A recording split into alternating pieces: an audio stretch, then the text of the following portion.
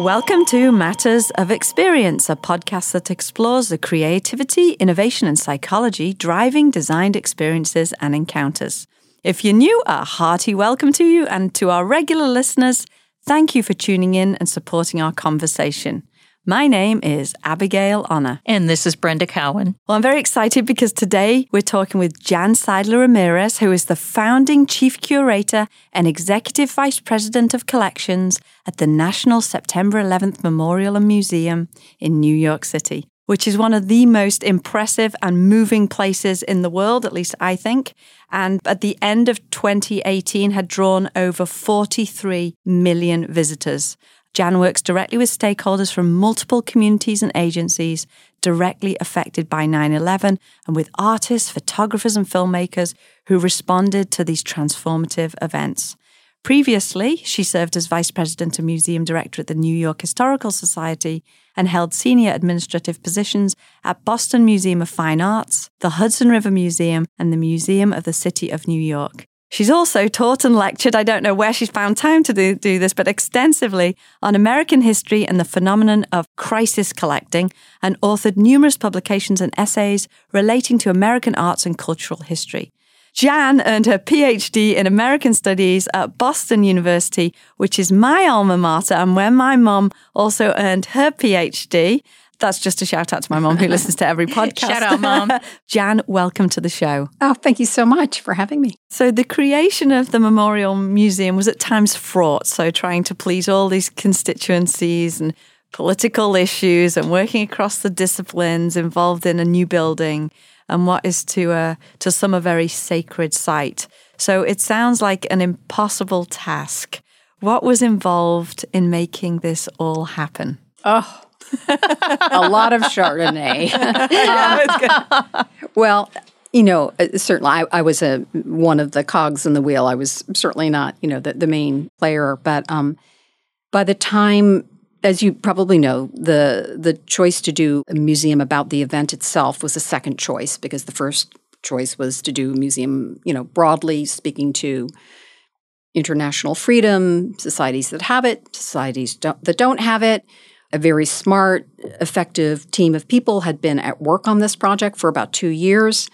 And when their plans were rolled out for the first time publicly to a group that included first responders and family members of the victims, I think it was then that the recognition really registered with these stakeholders, sensitive stakeholders, that their loved ones would be somewhat reduced to a footnote in this inevitable march towards freedom that took place. And they protested that the site itself was being used for that purpose. It wasn't the idea of the museum, which they felt was perfectly valid, but not on that sacred ground. And, I'm not a religious person, but I became a much more religiously aware person, given the fraught nature of this unplanned cemetery, a battleground, whatever you want to call it. And by 2006, which is when the green light went on for the repurposed 9/11 Memorial Museum, just for starters, the medical examiner of New York City had made a promise to the families that at such time the memorial precinct was built out, he would take the temporary repository of unidentified, unclaimed remains from First Avenue near Bellevue Hospital and move it to the site itself. That has always been a confusion for visitors and for family members. It is not part of the official 9/11 Memorial Museum. We have nothing to do with it. It's still operated by the Office of Chief Medical Examiner, but it does repose behind a main wall of the museum. And so, with that, we also inherited the tragic statistics at the time, which haven't gotten that much better. But then about, 50%, 55% of all the New York victims had never been physically identified. Not a scrap of a remnant of them had been identified, and therefore, for their family members, the restlessness of this event was just chronic. This was far from a neutral ground. It's still not a neutral ground. And I will say that those statistics have shrunk a bit, but it's still now it's 40% of the victims who have never been identified. So that's the beginning of, welcome to this project. And then it was always the second guessing, the third guessing. the media frenzy around what we were doing, what we weren't going to do, what we were going to do poorly, surely. We were helping a lot of New York City papers sell a lot of papers, just because we were a topic of speculation. I think all of that could only ever stop, or at least be tamped down, when we opened and people could come judge for themselves. It seems like a very dramatic example of a museum built for the community. Because Brenda and I are often talking about museums and are they really truly serving the community? And in this case, it sounds like the community demanded the memorial museum. And the museum is the community, quite literally. Yeah. In terms of the objects that are collected. And what I also appreciate is that community is certainly about New York City, but it's also very much so the international story, because so many people who were lost at the towers that day were from all around the world, and they too are now a permanent part of our New York City community. And the institution sees to it that that is the case. You're absolutely right. I mean, it's the DNA in the World Trade Center because, there were people from 90 nations who were reflected in the victim population. There were people that, had never been to New York. They were flying over New York on business. They had no intention of being in New York, who tragically died in New York and are going to be forever here. What I think is really interesting about your comment is we were extremely mindful that there were sort of circles of bereavement and circles of stakeholder connections to this story. And if we didn't listen to them carefully and we didn't produce something that didn't ring true to them, it would be a terrible failure. However, we were never actually doing it for the community. We were doing it for the future. And so everything we were trying to do was for the cause of public edification, whoever the public may be down the line. And so really one of the most complicated and fascinating, rewarding parts of the process were the 3 or so years we were bringing in a stakeholder community sort of advisory group of about 90 people representing many different slices of the pie of people that were directly affected. Of course, the victims' families members having a very special place in that, but Lower Manhattan residents and first responders and companies, businesses that were dislocated from downtown, investigators, and so forth. We would lay out our thinking on, as we were going forward to invite their response. So they felt, they were part of it. First and foremost, they knew that on our project, we were mostly professional museum makers, curators or exhibit developers, educators, architects, designers. In a way, that was a huge blessing, if I could say, because we were not government appointees. So we didn't have that agenda sort of, scarred on our backs. But what we didn't realize was how cocooned many of these stakeholder communities were from one another. They were so caught up in the intense grief and the intense dislocation and pain, and trying to get some form of balance again, that they had no idea any other group might have felt pain of perhaps not of exactly the same kind of pain they had felt. And so it was like listening to them, listen to each other and fight with each other, but also come to common ground. That was so important. We had to sit back and watch them do it themselves. We put it through this test.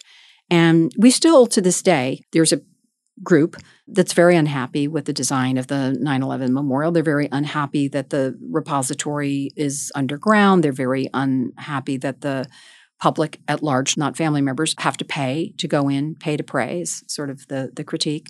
On the other hand, I would say some of our friends from a particular type of press, when they want to rile things up, they'll go to those, 12 people for comment. They never go to the thousands of other people who seem to be pleased and resolved, who have been participants in the process, who are so proud of what has happened there, who bring their young family members there, because that doesn't generate headlines, But that's for a different podcast. That's the world. We could totally talk Oh my about that. goodness. Yeah. So I'll steal a bit of Brenda's thread of a love for objects and their meaning. So how do you see the role of the vast types and amounts of objects you're working with at the Memorial Museum? And I'll sort of also add, I haven't been back for a few years, so I'm not aware how often you actually move things. Some of the huge pieces, I know probably never move, but if you could sort of talk, imagine someone's not been there, talk about some of the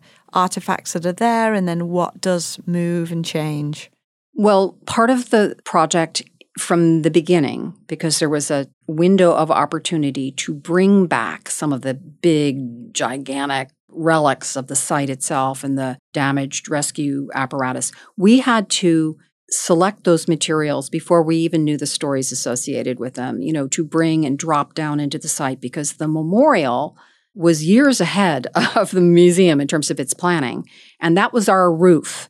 And if we didn't, move quickly and live with imperfection, but, and also let emotions kind of speak a little more loudly than they might otherwise speak in a deliberative process, we wouldn't have had the opportunity, for example, to bring back the last column, which was the 39-foot tall relic from the South Tower that had been there from the very beginning of the towers being built. And it was the last vestige sort of standing the day the site closed, actually the day before when it was cut down, and it was brought out as a proxy for all the people that were not found and functioned on site as the first memorial where the different rescue recovery groups and disaster volunteers and occasional family members had been able to come in and put their mark on it, in different forms. So we had the big eyewitness objects, and then we had the exquisitely intimate, human-scaled items that we did not yet have a lead on, and we knew that we were going to have a strategy before we went out to collect them. It's one thing to say we'd like to collect recovered personal effects from people that lost their lives or whose lives were ever changed, but we owed those potential donors the explanation, how are you going to use them? And that became another kind of complicated part of the journey, because first and foremost, we had to write a collection policy. Can't build a collection without a collection policy. It's kind of a, kind of dull and dry part of the process, but you do have to do it. And I sat down to do it. But we had to have the talk with our prospective donors, which is not everything will be on view all the time. What you're doing is you're in part doing a symbolic act by giving something physical associated with your loved one's life, possibly with the end of his or her life and possibly with the prime of their life or the beginning of their life. And you are putting it symbolically at a place where their life ended. So their memory will always live on here. And that's a hard conversation for people who are not necessarily museum savvy audiences. Also that because in our case, with victims alone, we were dealing with a population of about 3,000 people, that the space we had couldn't possibly tell the stories of 3,000 people through, 3,000 people's stuff. We would have the faces of the victims and have the short biographies about them, and we would find ways to cycle through examples, of personal effects and personal materials and mementos that the families had chosen. And so in a way, they were given a chance to co-curate that collection with us. They set the terms of why it was a valued thing. We didn't. The stories, though, must be pretty key, right? Because this bottle of water I've got that could be all scrunched down, the story that goes with it could be moving and incredible, or it could be just absolutely not interesting, because it's the connection with the person and the story that this object represents. Because there must have been a selection process, right? People bought in tons and tons of stuff, and then you would have to listen to the stories, but then curate what you thought would resonate with people, right? Yes, to a degree. And you are absolutely right. This is a museum where provenance or context is all in most cases. And speaking of, water bottles, for example, there was a young man who had lost his brother. His brother had been killed in the North Tower, and he came in and indeed presented a bottle of, Perrier water, an empty bottle that was not actually empty. There was a little bit of dust in the bottom of it, completely humdrum looking object. And then he explained that on the first anniversary of the attacks, the first time he'd ever been allowed to go down the ramp to ground zero, he had scooped up some of the dust because his brother was one of the unfortunate people who had never been found, and to him, the dust was sacred. So we try to be very attentive, and anything that comes into our collection comes in through a process. We have an acquisitions and loans committee, and we have to not only think about, can we care for it, can we conserve it, where are we going to store it, how are we going to house it, we'll have options for display, but it is, how are we going to tell the story, wrap what we know about this for the record, when the person telling us isn't necessarily a historian. We have no way of particularly vetting what they're saying, but they're sharing their story. And we had to live with a certain level of historical discomfort. Our oral historian, for example, who's been with us from the beginning, often says, somebody will get 10 minutes into their story and she knows more actually about the day or the place or what probably could have happened and probably didn't happen. But it's the story, it's what, trauma does to your memory. That's really what we're collecting. It's not the accuracy per se. A lot of the work we do is contextualizing these artifacts and trying to bring them back to life, but also in terms of the spaces people are in, because seeing them on a nice, neat plinth in a beautiful white room or however it's perfectly designed doesn't really evoke the time and the place. And so we end up oftentimes designing really immersive experiences and places, settings for these objects. When you come into your museum, it's already baked in. The emotions when you enter the site from above are like you can't help but be flooded.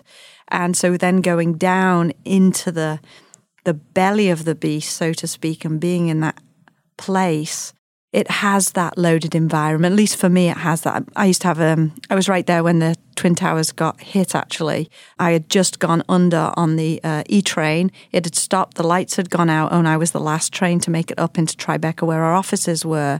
And so I was actually on the street when it all sort of started to shatter. And so when I went to the space, it was an incredibly moving experience. And I think that having it in that specific space rather than having the museum uptown, let's say, for example, adds a lot of that emotional engagement and resonance that I feel is sometimes missing or could be missing if it had been built in a different environment, if that makes sense. It makes complete sense. And, the first artifact I curate or conserve, care for, and when I say I, it of course means that all the team I represent, is the archaeological cavity itself, combined with the memory of the day, people's personal stories, the blue sky. It was an election day in New York. I mean, the many different ways people start their 9/11 story. The site itself is so powerful that we have to respect its power. We know that many visitors to the 9/11 Memorial Museum today will have never seen the World Trade Center in its prime, and we need to give them time to adjust to the reality of what they're looking at. It's a confusing space. I mean, it's 7 stories below ground, and it's only when you're sort of halfway down the ramp that we begin to give you a different cue in your journey, and that's the beginning of the projections of the missing person flyers that started to be seen on the streets of New York that afternoon and that evening. There is something that I think is really important to make sure that we ask you, and it's about following up with the idea of how soon is too soon. I know when I bring my students to meet with you every year, which you are so generous about, my students are coming from all over the world, and a number of them every year are coming from places that are dealing with tragic circumstances in lifetime, and oftentimes will ask me afterwards, or we'll have a group discussion afterwards about, was it too soon to start the institution just a few years after the tragedy? Or is it still too soon to be having these conversations? And it becomes a very rich dialogue. And I'd love to hear your perspective on the whole idea of when is too soon too soon?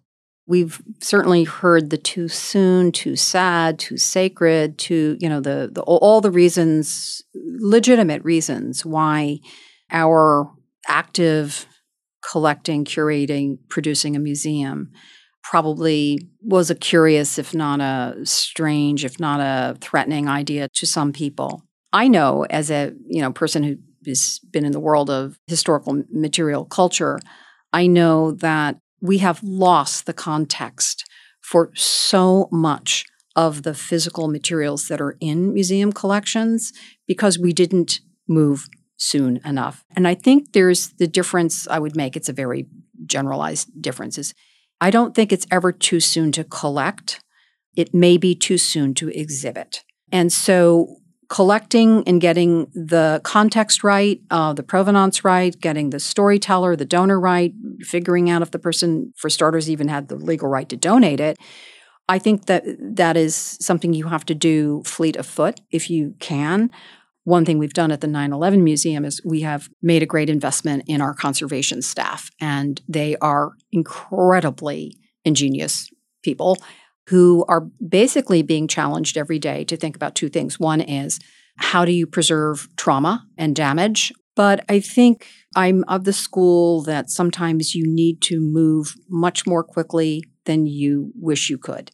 And that if you are doing it with people you respect, they don't have to be curators, they don't have to be conservators, but they're people that are knowledgeable about the community or the event or where they can go to rest for a period of time. Your gut instincts, your collective gut instincts are often going to prove themselves pretty good. Turning to the media, because that's my area of specialty. Overall, the museum doesn't feel censored. Was there an awareness of that? Because I imagine it could be leveled as a criticism. It's too much. People shouldn't see this, yada, yada, yada. I think it's fantastic and exactly where it needs to be. And I think that I see other institutions sometimes pulling back and not showing the truth of what happened. One thing I had to learn was I was not working at a museum. I was working at a memorial museum. Mm-hmm. And that is a huge qualifier. We have, part of the ethic of our institution is an unabiding reverence for human life. Human life, tragically, ended in horrible ways on the day itself. And we had many, many, many, many different debates about, for example, the images of the falling people. But we felt that if we omitted it, it was such an indelible part of the day's chemistry that if we omitted it, we would be raising questions for all kinds of people about what else we had omitted. So instead, we decided to put it in an alcove and give people some sort of advance warning if you wish to. And then there was even a discussion, there's tragically so many pictures and videotapes and newsreel footage of that incredible, unbelievable, terrible act. But we felt that we couldn't put them up as mounted photos. They needed to be projected and just come and go, because we did not want them to become some kind of strange icons.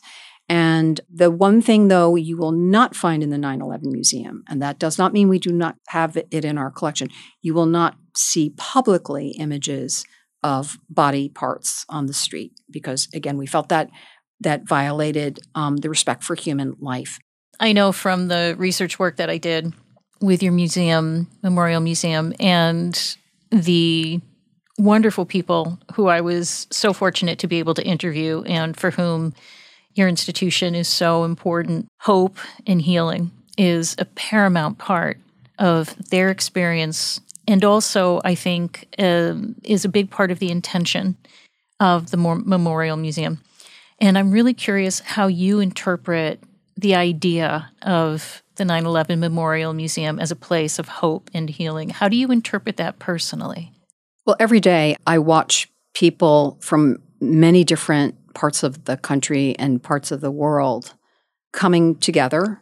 They come in as strangers. They may not go out as friends, but something is happening to them. There is an energy change where they're seeing each other sort of stripped to the bone of what we love in the world and we value in the world, and it transcends nationalities and religions and backgrounds, and it is a very moving thing to watch happen. We happened to meet with our docents yesterday, who are remarkable people. They're the people that are on the front line every day. And they were talking about friends who would say to them, "You're volunteering to be a docent in the night. How could you deal with it?" And they talked about just the remarkable emotional and spiritual, in some cases, uplift they have from working with people and the hugs that get, freely shared.